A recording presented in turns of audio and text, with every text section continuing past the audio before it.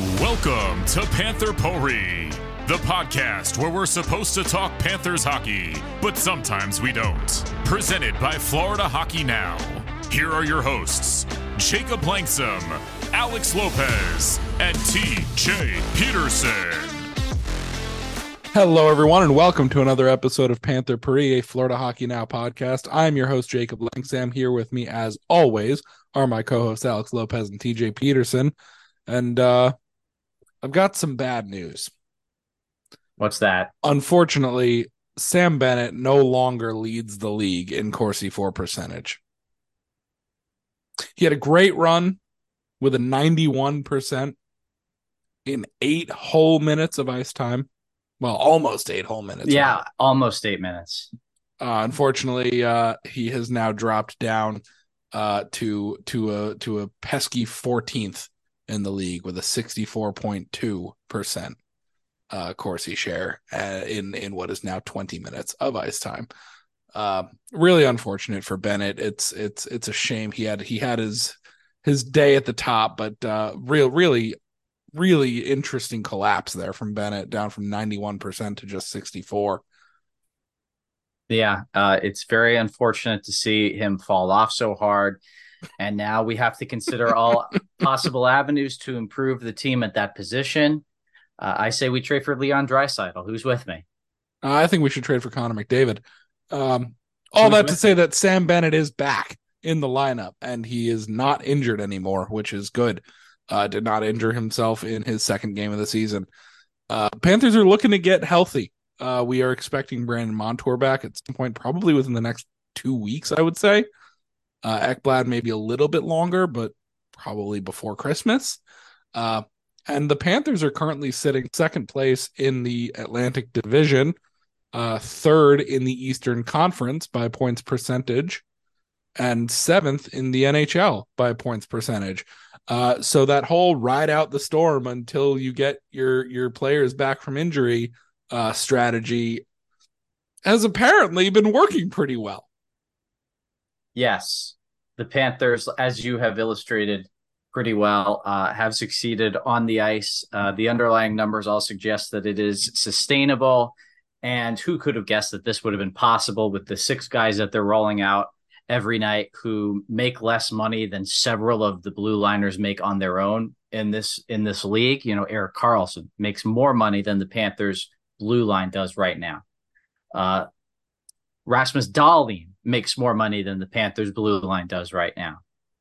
Not Brent Burns, Drew Doughty makes more money than the Panthers. I thought you were going to say Brent Seabrook for some reason.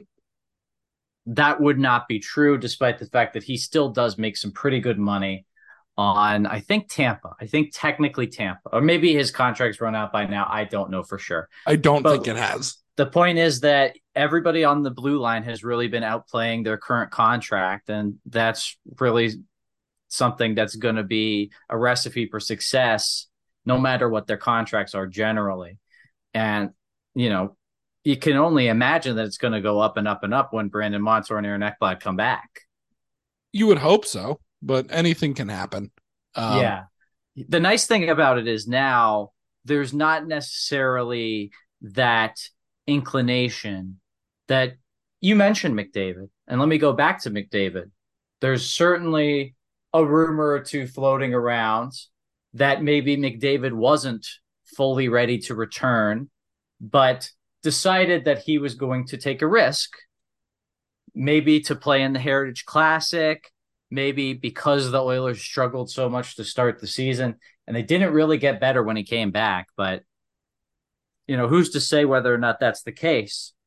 And if the team had any concerns that, you know, we might not be able to even make the playoffs if we can't get these guys out there soon enough, that's probably not a concern anymore. Now, of course, things could always just fall apart here.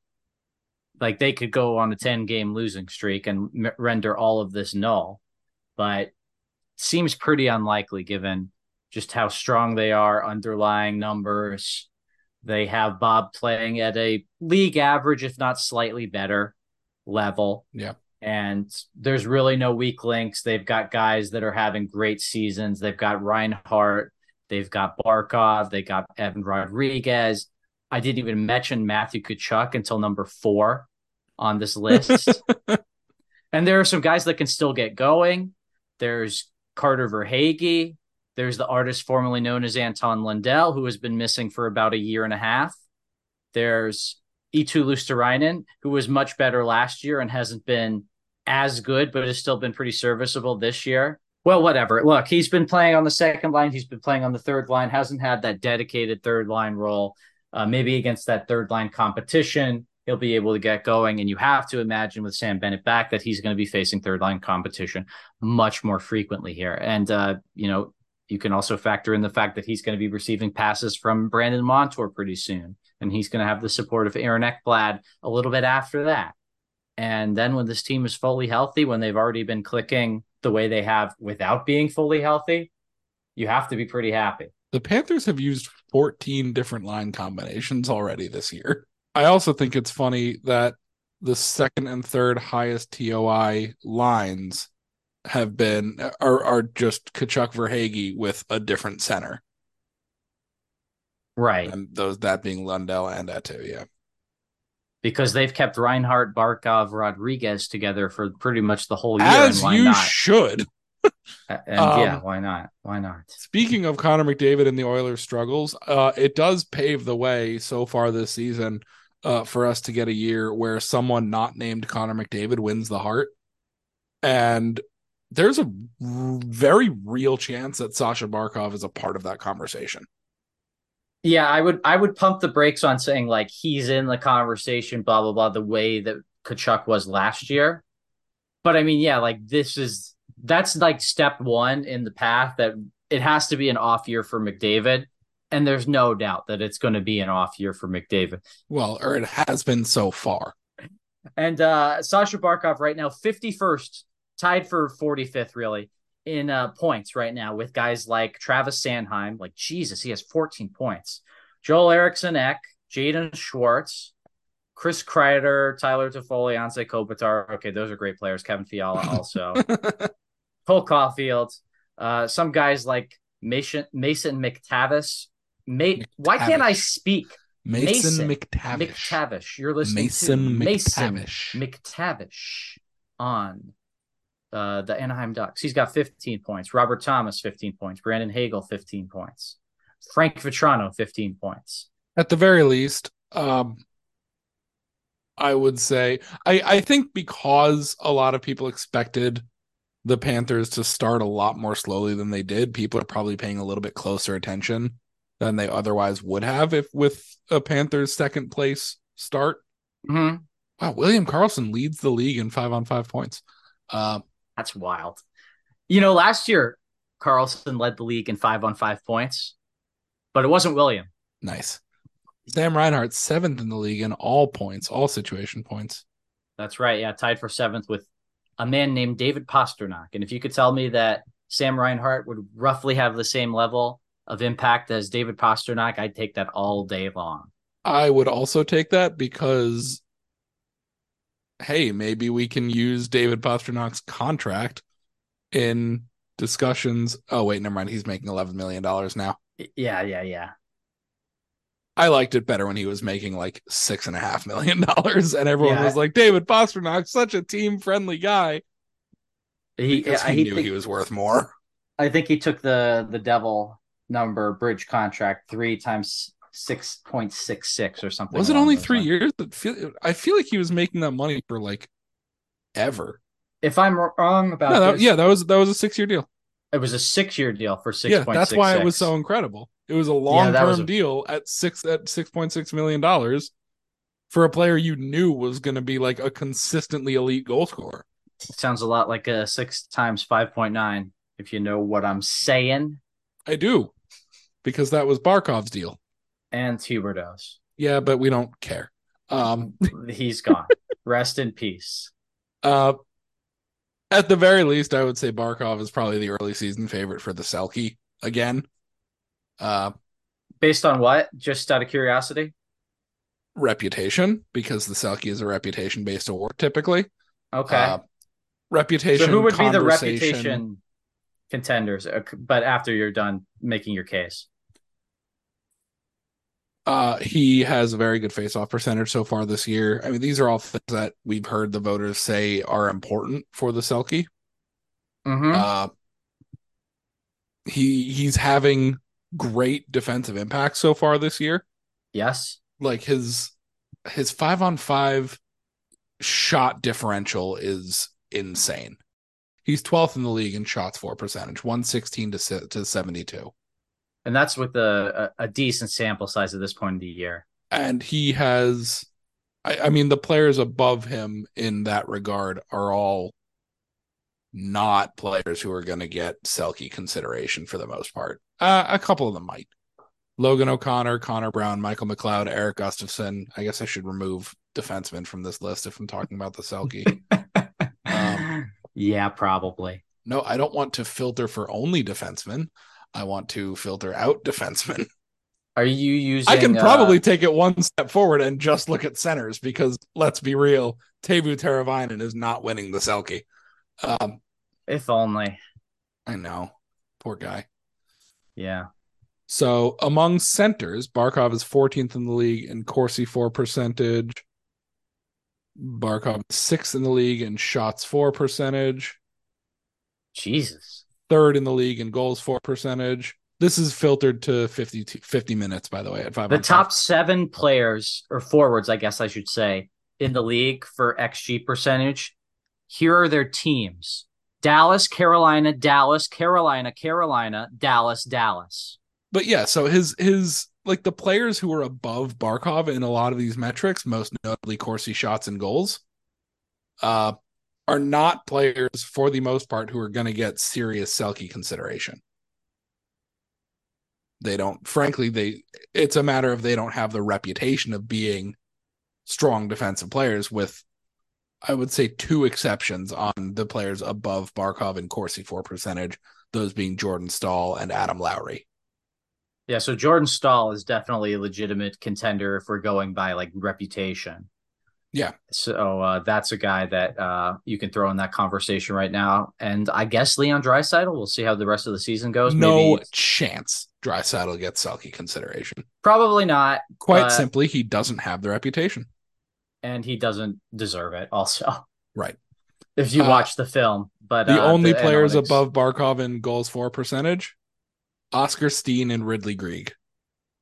Ugh. Neither of them are winning the Selke. You don't think Ridley Grieg is winning the Selke? I really don't. What makes you say that? It's Ridley Grieg is what makes me say that. You fool. You fool. You will be proven wrong. So point being that like his 5-on-5 goal differential so far this season is 15-3. Like it's nuts. Yes. So if that pace keeps up, he's got the reputation. He's having a good year. If he can stay healthy and put up a 90-point season, which it's Barkov, if he plays 82 games, he's probably good for 90 points at least. This is a Selke year for Barkov so far. Hands down. I can't disagree with you, but we'll have to see how the rest of the season goes, and maybe somebody will get the, it's his time kind of, what's the word I'm looking for? The chatter, like remember Drew Doughty.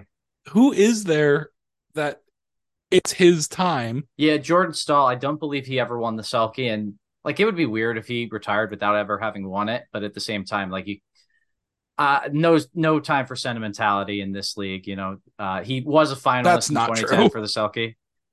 Look, I don't have time for it. If I was a voter, I would just vote McDavid for the Hart every year. I wouldn't even look at anything else. McDavid number 1. Let's see who's number 2. The only other player that I can really think of who would be kind of a legacy contender, and by legacy I mean just like a guy who has the reputation that he has, maybe has been in the conversation a couple of times but has never won it, would be Elias Lindholm. But the Flames are just so bad right now that I just don't see that happening. Also, like, doesn't really deserve the reputation either. Like, he's fine, he's on that like Bo Horvat level of like, he had a couple years in there where like he was good defensively. Yeah. Oh, I'm not saying that he's not good defensively. Is he in the Barkov tier? No, absolutely not. Yeah, but there was exactly. 1 year specifically, it might have been the year Barkov won his, that like Lindholm maybe should have.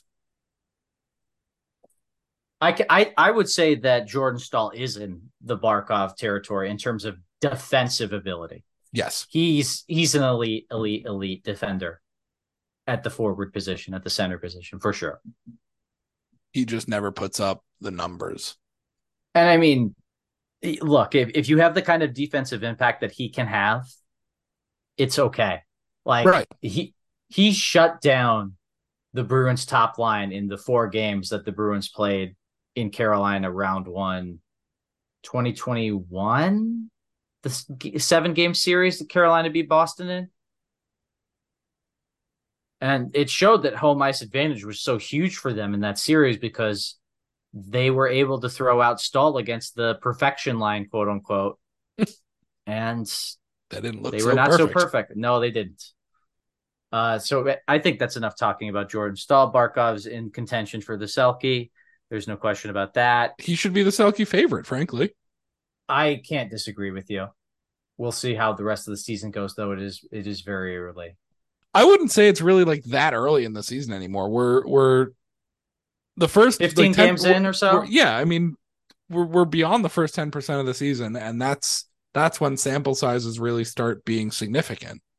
Yeah, I guess change, but yeah, I kind of doubt that they will, but maybe it will just come to the forefront that, well, like Jordan Stahl's defensive like numbers are no longer kind of like, oh, small sample size, ha ha ha. Like he's having a 1 XG against per 60 season on ice, and like, yeah, that'll get you the Selke. Jordan Stahl is having a slightly better season than Barkov defensively. But it's not just the forward who plays the best defense. It's basically the best two-way forward. Barkov's offensive impacts are worlds better than Jordan Stahl's right now. Yep. And that's no offense to Jordan Stahl. It's just that it's offense to Jordan Stahl. His offensive impacts are currently negative. No, but the Barkov is an elite player. Like I know. I just feel like shitting on Carolina because the Panthers have done a really good job of that over the last. Let's talk 2 about seasons. that. That's a good point. So now the Panthers I'm a transition have won expert. 5 in a row against the Hurricanes, coming away with yet another win against them on Friday, and like wire to wire, very impressive performance. Like I talked about it earlier. This is not a team that is typically beaten on the stat sheet. Sometimes you can beat them by having better shooting talent, having better goaltending, and that's not what happened in this game. You could certainly make an argument that the shooting talent played a part, but I just think that wire to wire, each end of the ice, they were the better team all night, and it showed. And it was really satisfying to see that after when we were discussing the win against the Capitals, we were saying, okay, they might have won 2 of these games, but that's 3 pretty meh performances in a row. One being an embarrassing loss to a bad team. Like, let's be frank, the Blackhawks are a bad team. Yeah. Even though they have some very good talent.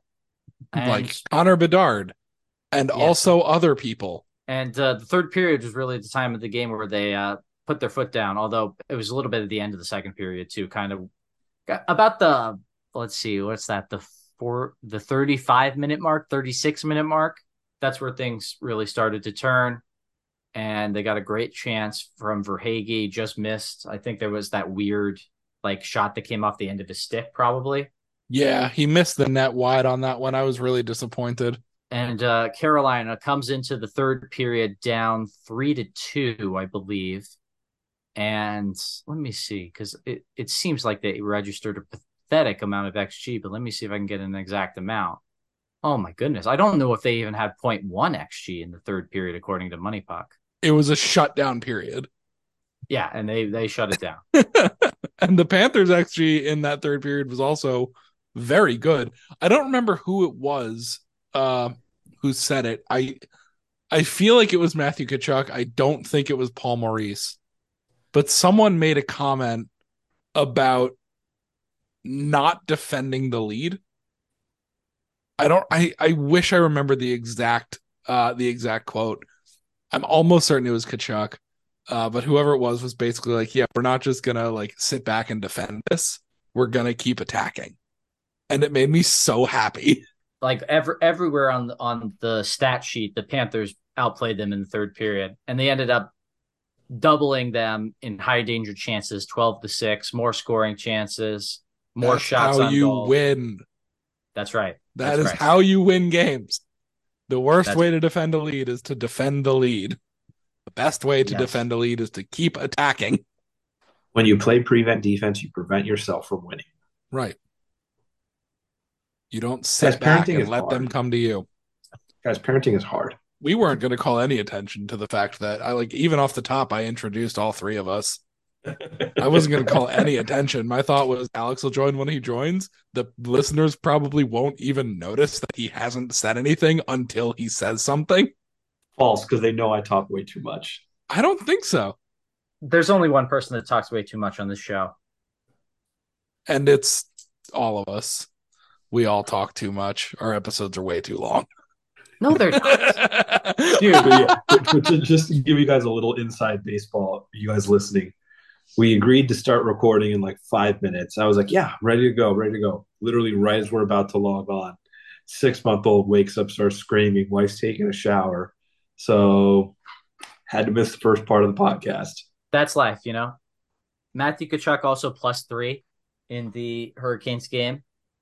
So he still owns the Hurricanes. So they get confirmed. Yeah, of course. And just to expand on a point you made, TJ, the Hurricanes had 16 shot attempts in the third period. 9 Fenwick, 7 shots. Yeah. So great job by the Panthers to get their asses in those lanes. And by the way, usually in a third period of a trailing game, there are these things called score effects, or there's this thing called score effects, where the team that's behind sees an inflation in some of their shot metrics because they're just shooting from less specific locations. And the team leading is usually turtling. Right. Not so. The third period was the Panthers' most dominant period. They were 40% in the first period by Corsi 4. They were 40% in the first period, 42% in the second, 53 in the third. It was their most dominant period. That's how you win a hockey game. Yes. And also, cry yourselves to sleep, smart. Hurricanes fans. You can't play smartly with a lead. Like, if you're up 2-0, like, your D shouldn't be pinching and taking chances to try and make it a 3-0 lead. But you should still run your offense. I disagree. Like, you shouldn't be doing something that can potentially give up a neutral zone turnover or an odd man rush. But, like, you don't just gain the red line and dump it in and play defense. It's always the risk reward matrix. Now, you're not going to necessarily be doing the Keith Yandel stretch pass when you're up 3-2 in the third period, but you might still try to get up in the rush if you're a Josh Mahura or if you're an Uvis Balinskis, as he scored a goal in this game by doing just that. It can be a smart play at a good time. It can help you keep possession. It can help the opponent from turning it the other way and applying pressure to your goalie who might be getting tired, et cetera, et cetera. We know Bob loses like 15 pounds a game. So you don't want him to have to face more shots when he has less body to block them with. And a term that I used when we were talking about the Blackhawks game was 1 of 82. And that was the significance that I gave to that game. All it is just an opportunity to pick up points in the 82-game regular season. It has no greater significance. I feel differently about the Carolina game because that's a team that you could potentially be going up against in the playoffs again.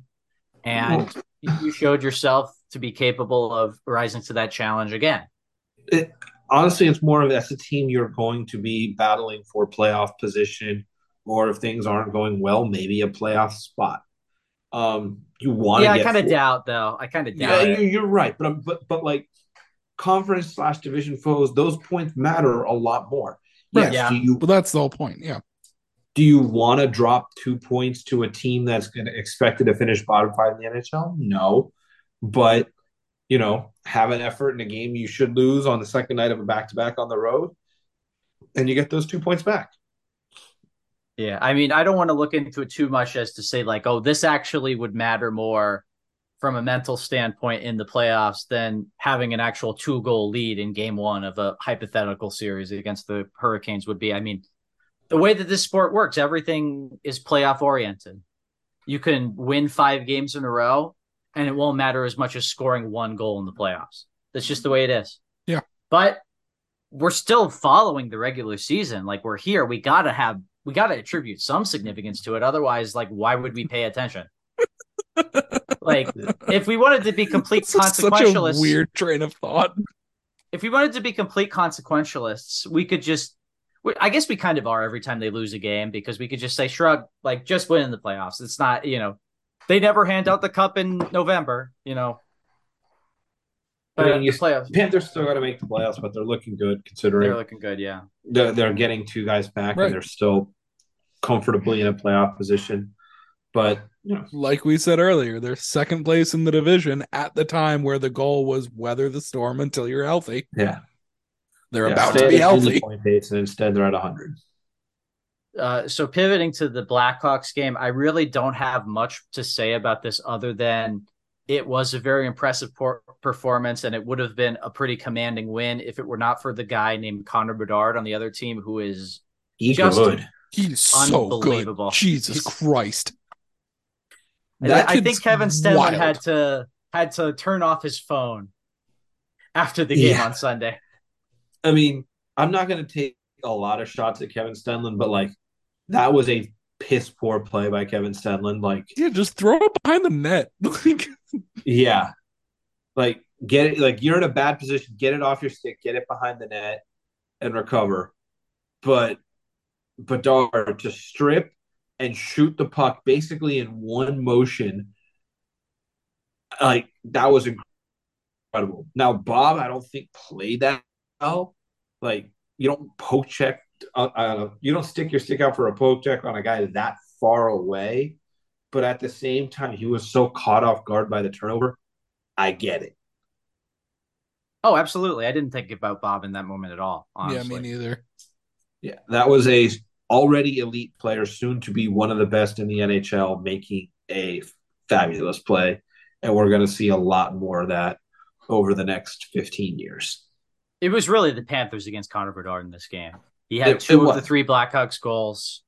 Yeah. I can't remember. I think the other one was just like a funky bounce. They had a good setup, but yeah, they got a fluky bounce to get it into the net. And then Bedard on the other 2. But like that should have been a 4-1, 5-1 game. And whoever their Soderblom or whatever his name is had a strong game for what he did, and Bedard went Bedard. Yeah, he kept them in it. And Bedard made it interesting. In the end, Sam Reinhart and company too much to hold up against for the Blackhawks. I love Connor Sam Bedard Reinhart. show. Transitioning from the Blackhawks to, I guess we kind of have to talk about another former Blackhawk in Patrick Kane, because there's just still more smoke that the Panthers are heavily involved in this. Yeah. So for those of you who haven't listened to the 32 Thoughts episode that came out on Monday, Elliot Friedman made it sound like that Bill Zito's blowing up Patrick Kane's phone to the point where like he might have notifications muted on Bill Zito, because I just don't know if he wants to be talking to him every hour of every day. It basically, the point is that Bill Zito's really eager to sign Patrick Kane, really eager to the extent that nobody else he's saying is. Now maybe there's somebody that's just like on the DL, kind of like getting in those DMs. But Elliot Friedman seems pretty confident that the most enthusiastic general manager about signing Patrick Kane is Bill Zito. Well, let's go over there for a second, because I mean, we know Buffalo's interested, and Buffalo's apparently willing to offer term and money. But Bill Zito, the only thing he has to offer is basically a 1-year, $1 million deal. So if you're going to get Patrick Kane, you got to go with the hard sell. Now, we can talk about it again if we think going after Patrick Kane makes sense. But if you've decided, I want Patrick Kane on the Florida Panthers, the only way you're going to do it is with the hard recruiting pitch because you don't have the money. Yeah, I mean, if they're going to get Patrick Kane and that's the way they're going to get him, like, I really don't know how much of a conversation there is to be had about, like, should they do it? Should they not do it? Because, yeah, you take Patrick Kane on that kind of contract, and if it doesn't work, you just do with him what you did with Yandel in the 2021 playoffs. You just tell him, thanks for coming. You did a great job in the regular season, but we think that it's best for these other guys to go to war in the playoffs. Now, there's an argument to be made that, like, he'll hinder them, but because of his name brand value, that they won't actually bench him. And, like, I guess, but I think they can minimize any kind of negative impact that he would have. The conversation becomes more interesting to me if you're talking about dumping salary to sign him for maybe the same kind of money that Buffalo was rumored to be offering him. I don't know if that's true, by the way. I think that it better not be. No, I'm talking about Buffalo. I'm talking about Buffalo. No, for anyone. I guess. I mean, look, if somebody wants to give Patrick Kane a bunch of money, I guess it really doesn't matter to me. Okay. Yes, it shouldn't. If any GM who gives 34-year-old, almost 35-year-old post hip surgery Patrick Kane term, hip shaving surgery, that's a fireable offense.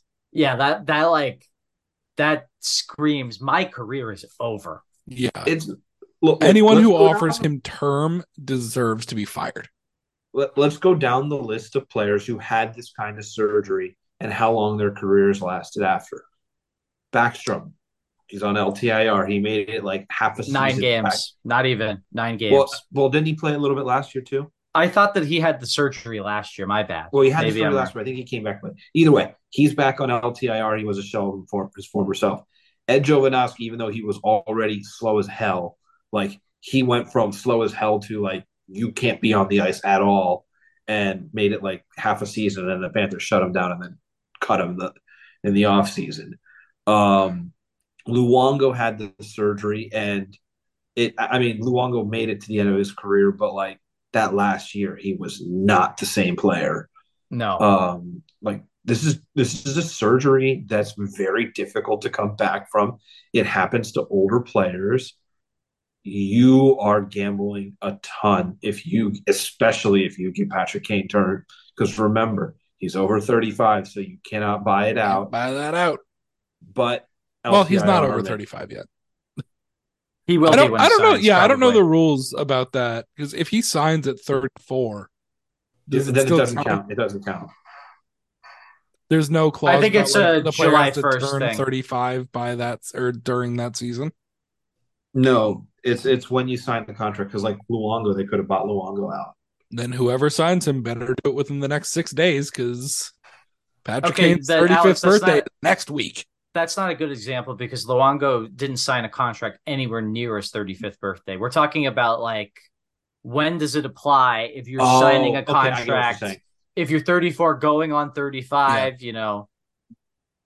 My guess would be beginning of the season. Yeah, like if Patrick Kane signs today, does it still count as a 35, as an over 35 contract? No, I would guess it's the July 1st date. I'm sure that there's so if he signs a week from today, it still won't be an over 35 contract, even though he'll be 35. That's my guess, but I don't know. I think it's not going to be over 35, even if he signs in 3 weeks. I guess, because I guess that rule is probably written as like July 1st. Yeah, starting if you start the season at 35 years old, that's probably you're right. You're probably right. So like at that point, I feel like it's too much risk, and we saw him with the Rangers last year. The highlight package was not very long. They gave up basically nothing to try to get him, so I don't really think it was a mistake, but we kind of saw that it's really not worth it to, the decline was real for Patrick Kane last year, and now he's injured. There's certainly a world that Patrick Kane comes back and has an impact. Yeah, of course. Are we ever going to get Art Ross? Are we ever going to get Conn Smythe, Hart Trophy, Patrick Kane again? Absolutely not. Those days are long gone. And people should not mistake what's going to happen now with that Patrick Kane, even if he's not as old as some of the elite players in the league were when they started their precipitous decline. Hip injuries are just different. I'm going to slightly disagree with you, and I'm going to bring it up this way. You were that definitive about Oliver Ekman-Larsson, and he looks pretty damn good. Well, Oliver Ekman-Larsson is like 31. Yeah, and but also he did not have a hip injury. I just thought that he sucked, man. To be frank, I didn't think it was injury, age related. I just thought it was injury, age related, but not in the same way that Kane's stuff is, because there was no doubt Kane was an elite player. OEL, like we only really looked at the analytics. Let's be honest, he was a Coyote, so people didn't really know how good he ever was when he was a Coyote. Because that's why I look back to when the Coyotes were good. And because shocker, OEL was good. I mean, the numbers were good. We can say that definitively the numbers were good. Do we know how to put them in context properly? I don't, because I don't know anything about the Canucks from back then, other than like they had Yandel and maybe Mike Smith. I remember Mike Smith scored a goal for the Coyotes. I do remember that. That was sweet. Yeah, OEL has definitely been very good. I have to eat crow on that one. Let's hope that he keeps it up. My prediction was that he would be like really good offensively right up until Montour came back.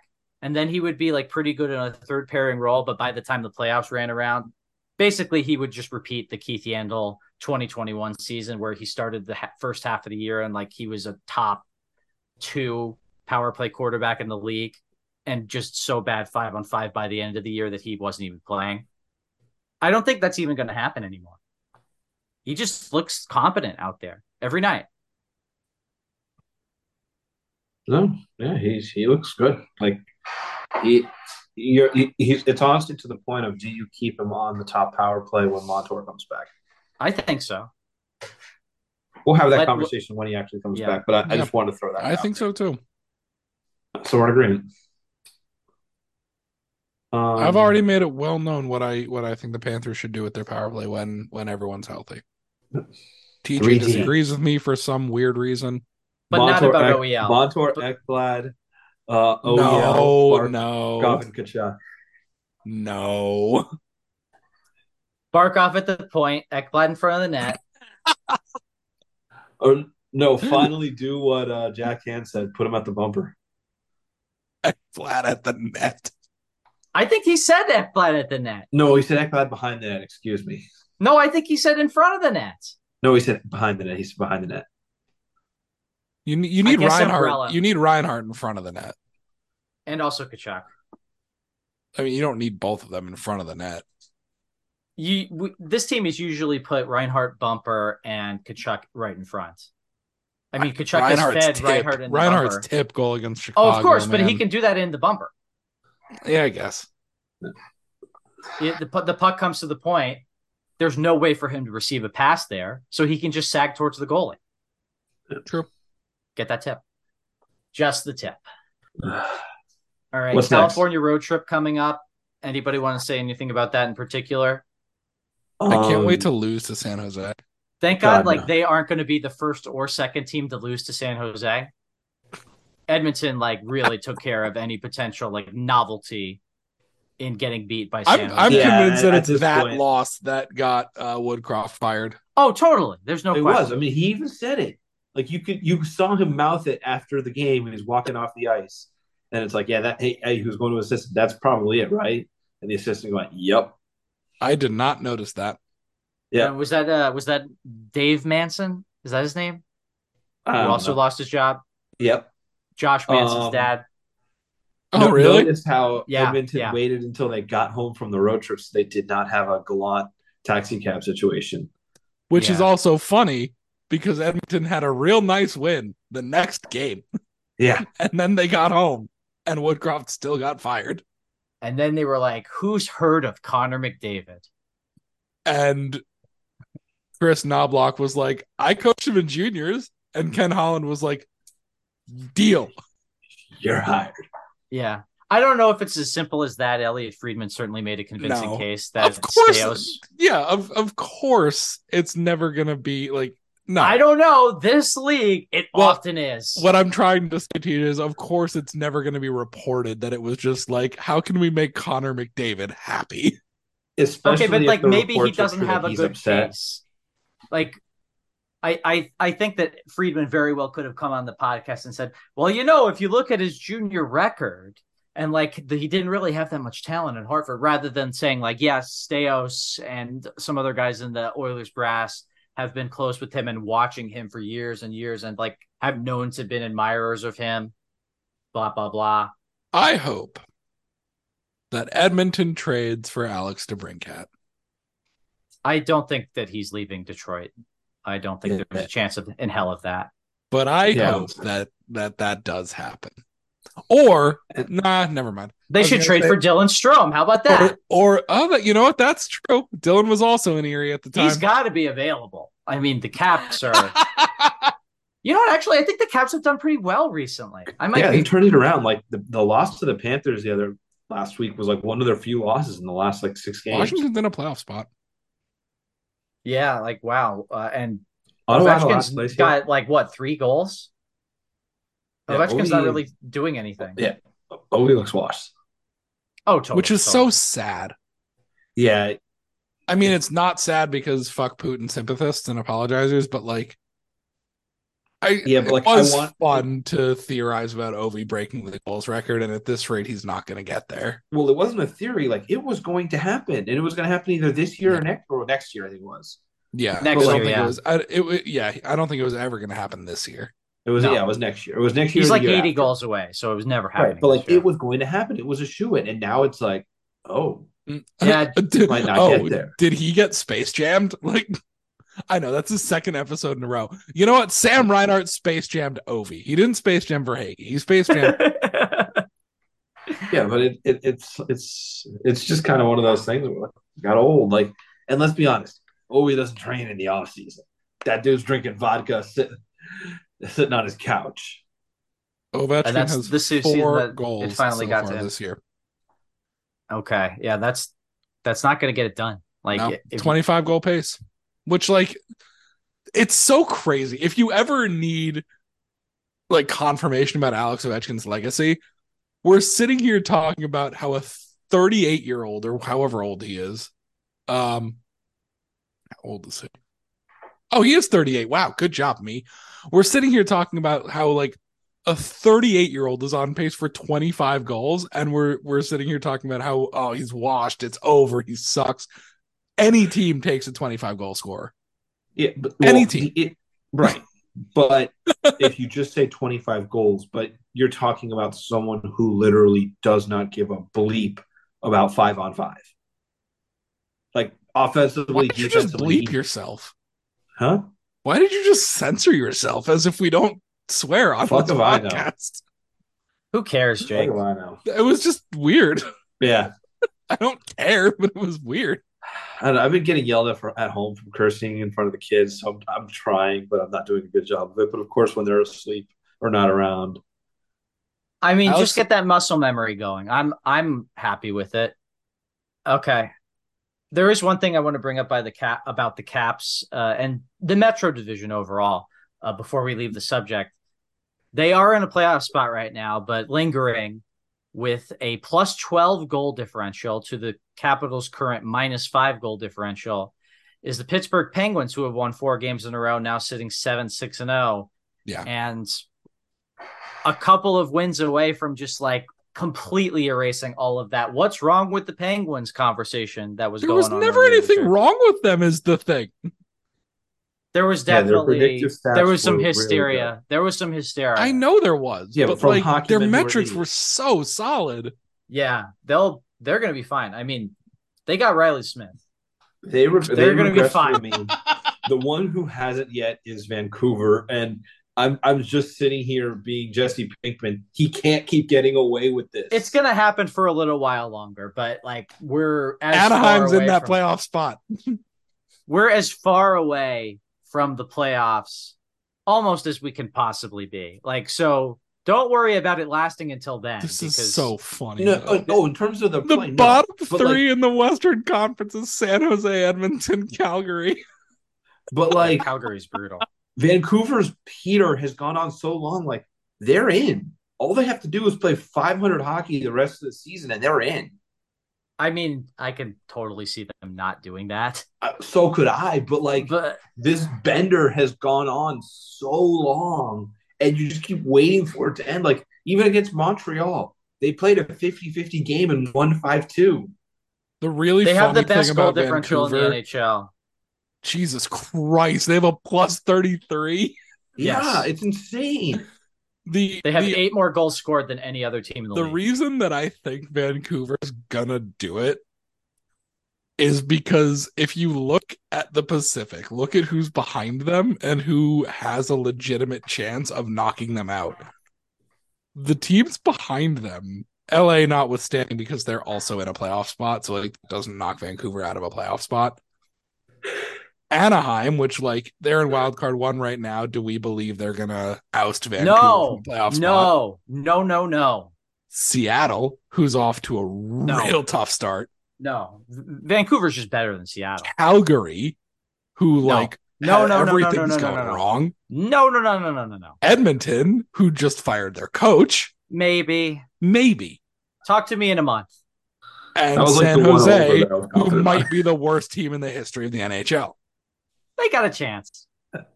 San Jose? Yeah. No. I'm just Vancouver, lying. I'm just straight up is primed to surprise everyone right now because the competition behind them also sucks. Oh my god! Right. Looking at the league standings, this is an Vancouver's making the playoffs, guys. Like I'm staking my claim right now. They're in. Oh yeah, they're in. No, they're in. They're in. They just until Pettersson and Hughes both get injured, and no one is knocking them off right now. Guys, that division is so bad. Go ahead, Alex. You might be saying the same thing I'm about to say. Stat of the day. This is the stat of the day. All right, you're welcome. Vancouver, they're scoring on 25% of their rush chances, not their shots. If they get a rush opportunity, 1 out of 4 of them end up in the back of the net. That's insane. Like the next closest team is at like 9%. I think that probably doesn't include opportunities that don't result in a shot attempt. No, it does. Mike Kelly was like talking about the insane heater they're on, and that was the thing. He's like, no, if they have like a breakout and a rush opportunity, 1 out of 4 times it ends up in the net. And he specifically said, I'm not talking shots on goal. I am talking opportunities. Okay, but I said shot attempts. I was about to say that doesn't include shots on goal. So shooting 25% of shot attempts is still insane. Do you want to hear a funnier stat, arguably? I'll bring up the rear in terms of stat of the day. Go ahead, Jake. The team who is second in the league at 5-on-5 shooting percentage, 7th in the league in PDO at 5-on-5. Vegas. Keep guessing. Anaheim. Keep guessing. Ottawa. Toronto. Alex got it. Of course I did. And it is 15th out of 16 Ottawa Senators. They have the second highest 5-on-5 shooting percentage in the league and still can't fucking win a game. And they're tied for last in the Eastern Conference. And by can't win a game, I mean they've won 6 games, but like they're tied for last in the Eastern Conference. Because they also have 2 games in hand on last place Columbus, but like that's so funny. They're that high in shooting percentage in PDO and being the second worst team in your conference, that's impressive. Jake Sanderson was supposed to be this like shutdown defenseman who could also provide offense. He's been amazing offensively and an absolute sieve defensively. You cannot their entire defense is Brandon Montours and then Artem Zub. Like you can't do that in the NHL. I mean, Shabbat's also on LTIR now. But when he's in the lineup, he's not good defensively. He's really not. Like you can't do that. You need They got Travis Hamonic though. They locked him up to a multi-year extension. I feel bad for Claude Giroux. I don't. Rather, I want to feel bad for Claude Giroux, but Dude I got would have also taken $6 million and wiped my hands clean. Dude got paid. Yeah, good for him. I mean, his He's other still offer playing was well. a 1 year, $1 million from the Panthers. He probably had other offers, but No, that was it. It came down to us and them. like nobody else called him and said, "I'll give you There's two no by way five." that Philadelphia didn't offer him something. No, Philadelphia. I kind was of ready doubt to move Philadelphia on. would have. Actually, like, yeah, you know what? Because Chuck Fletcher sucked back then. Like, and he still does, but he's not the GM anymore. Yeah, Philly was ready Like, to move on, and he didn't want to go. Like, if you I were just going to go don't chase buy for a that cup, the you would Red stay with Wings the were like. Panthers. I just don't buy that the Red Wings were like, Claude Giroux, no thanks. We want Andrew Copp. That's who we really want. I just don't buy that. Like, and there's several. You other might be teams. right, but he was only he either wanted to chase the ring That's with what the we're Panthers. talking about. That's what we're talking about. Right. Those were what the options that he was considering because Fair. Ottawa just outbid everybody. Yeah. If he was like, I really don't want to go to Ottawa, he could have taken $1 million less to play somewhere else. I'm pretty sure. Well, there was no reason to go anywhere other than Florida, considering he liked it here and they were a President's Trophy team. Yeah. Where I'm just talking about a weird hypothetical. Yeah. Like, he wanted to the money, but also he was allergic to Ottawa. It's very stupid. Anybody want to talk about any? Oh, I'll give you my weird stat. So the Los Angeles Kings, who are right behind the Vancouver Canucks in the Pacific Division, are 1-3-3 and 7-0-0 at home and away. They're 1-3-3 at home. That's ridiculous. 7-0 on the road. Yeah, well, something fluky will happen just like last year. Yeah, I mean, they didn't play well in that game last year, but also it was very chaotic, to put it that way. Yeah, St. Laurent. Francois St. Laurent. Just let him show up in San Jose, because if we lose to San Jose, at least it'll be funny. But like Jacob said, like, anyone can lose to San Jose now. The funniest thing that could happen already happened. The only way it would have been funnier if it would have been their first win of the year. Yeah. But Philly giving them their first win of the year is also funny. Yeah. Especially since shots were 39-19. Torch did not like that one. Anything else throughout the rest of the league I want to comment on? I still think the Stars are going to win the Cup. I don't know if I mentioned that believing more and before. more that the Panthers are going to make it all the way this year. It's very possible. I just like the way the Stars have played. I think they're deeper. I like their higher end defenseman better for sure.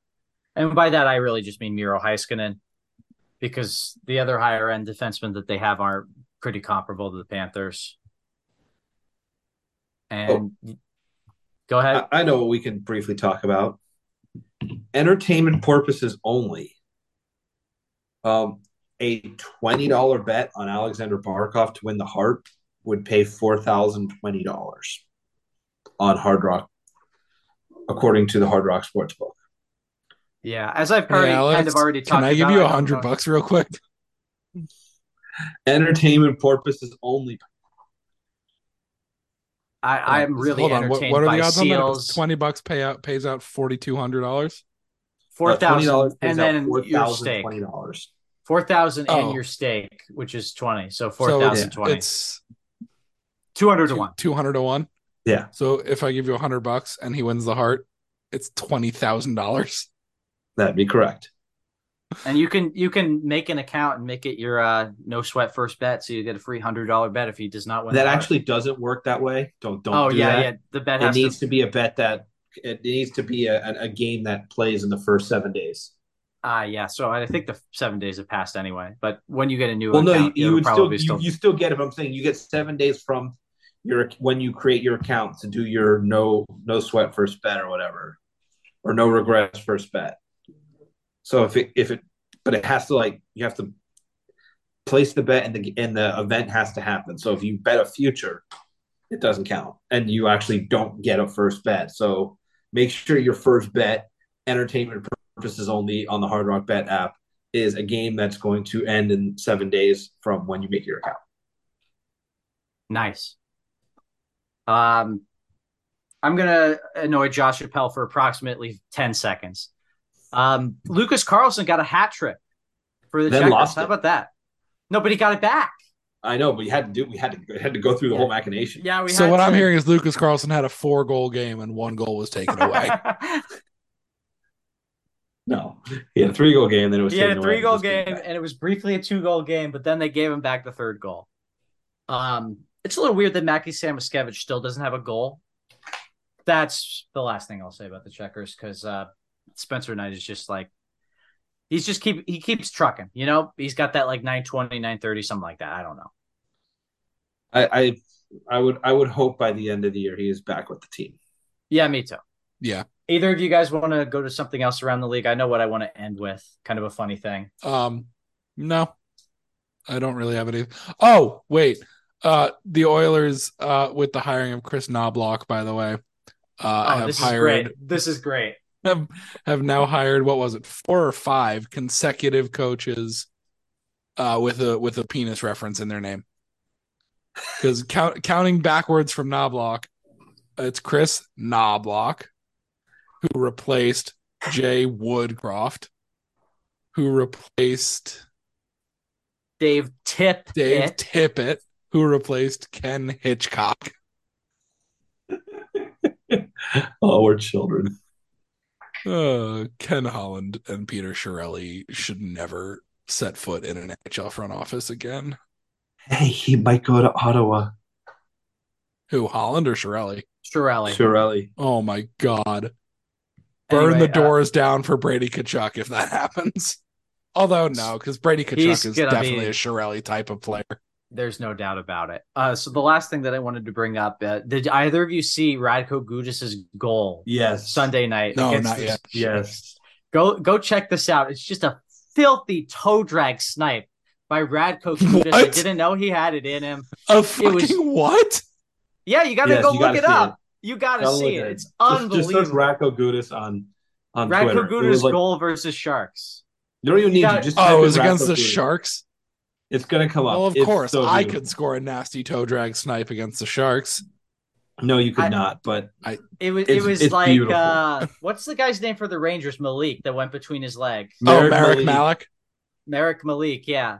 And speaking of Rangers shootout goals, did you guys see Lafreniere's shootout goal from last night? What the fuck? Okay, so Jake, was my description of that goal accurate for the listeners who haven't seen it? Not even a little bit. But it was so much better.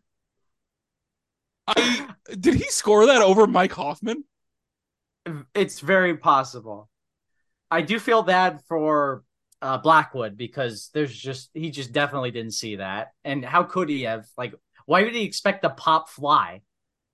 That doesn't happen in an NHL game. I'm pretty sure that went off Mike Hoffman's stick. I'm pretty sure that says 68. Yeah. I've had that happen to me. It's such a helpless feeling. That's brutal, dude. It sucks. Oh my goodness. Because you just don't know where the puck went. Like, you don't anticipate the puck going sky high. So you're looking left, you're looking right, and all of a sudden it's landing behind you. I can't stop watching this. It's amazing. Because this is an audio medium, I implore everybody to go search Radko Gudas goal versus Sharks and go check it out for yourself. And also, when you're done with that, look at the Alexis Lafreniere goal in the shootout last night, because that was nasty as well. And after he scored 2 goals in the game. Man, the power of the fucking purple jerseys. Yeah. Holy you gotta remember, shit. Ratko Gudas arguably has the hardest consistent shot in the NHL other than Ovi. Like, he's consistently clocked at 100 miles an hour. All right. Let's settle down there. He wasn't taking that's not what he did here. Yeah, that's not what happened. Well, it was a slap shot that got deflected. It was not a hard slap shot. He didn't do a full wind up on that. Like, you can tell that was not a full force shot initially. My goodness. Oh, Frank Vetrano was on the ice for that too. A lot of former Panthers involved here. So rate us 5 stars on America's Funniest Home Videos. But submit the Radko Gudas goal. Submit the Radko Gudas filthy toe drag snipe. Oh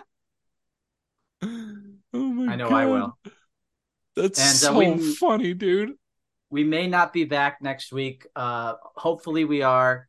We love to pod together and for all of you.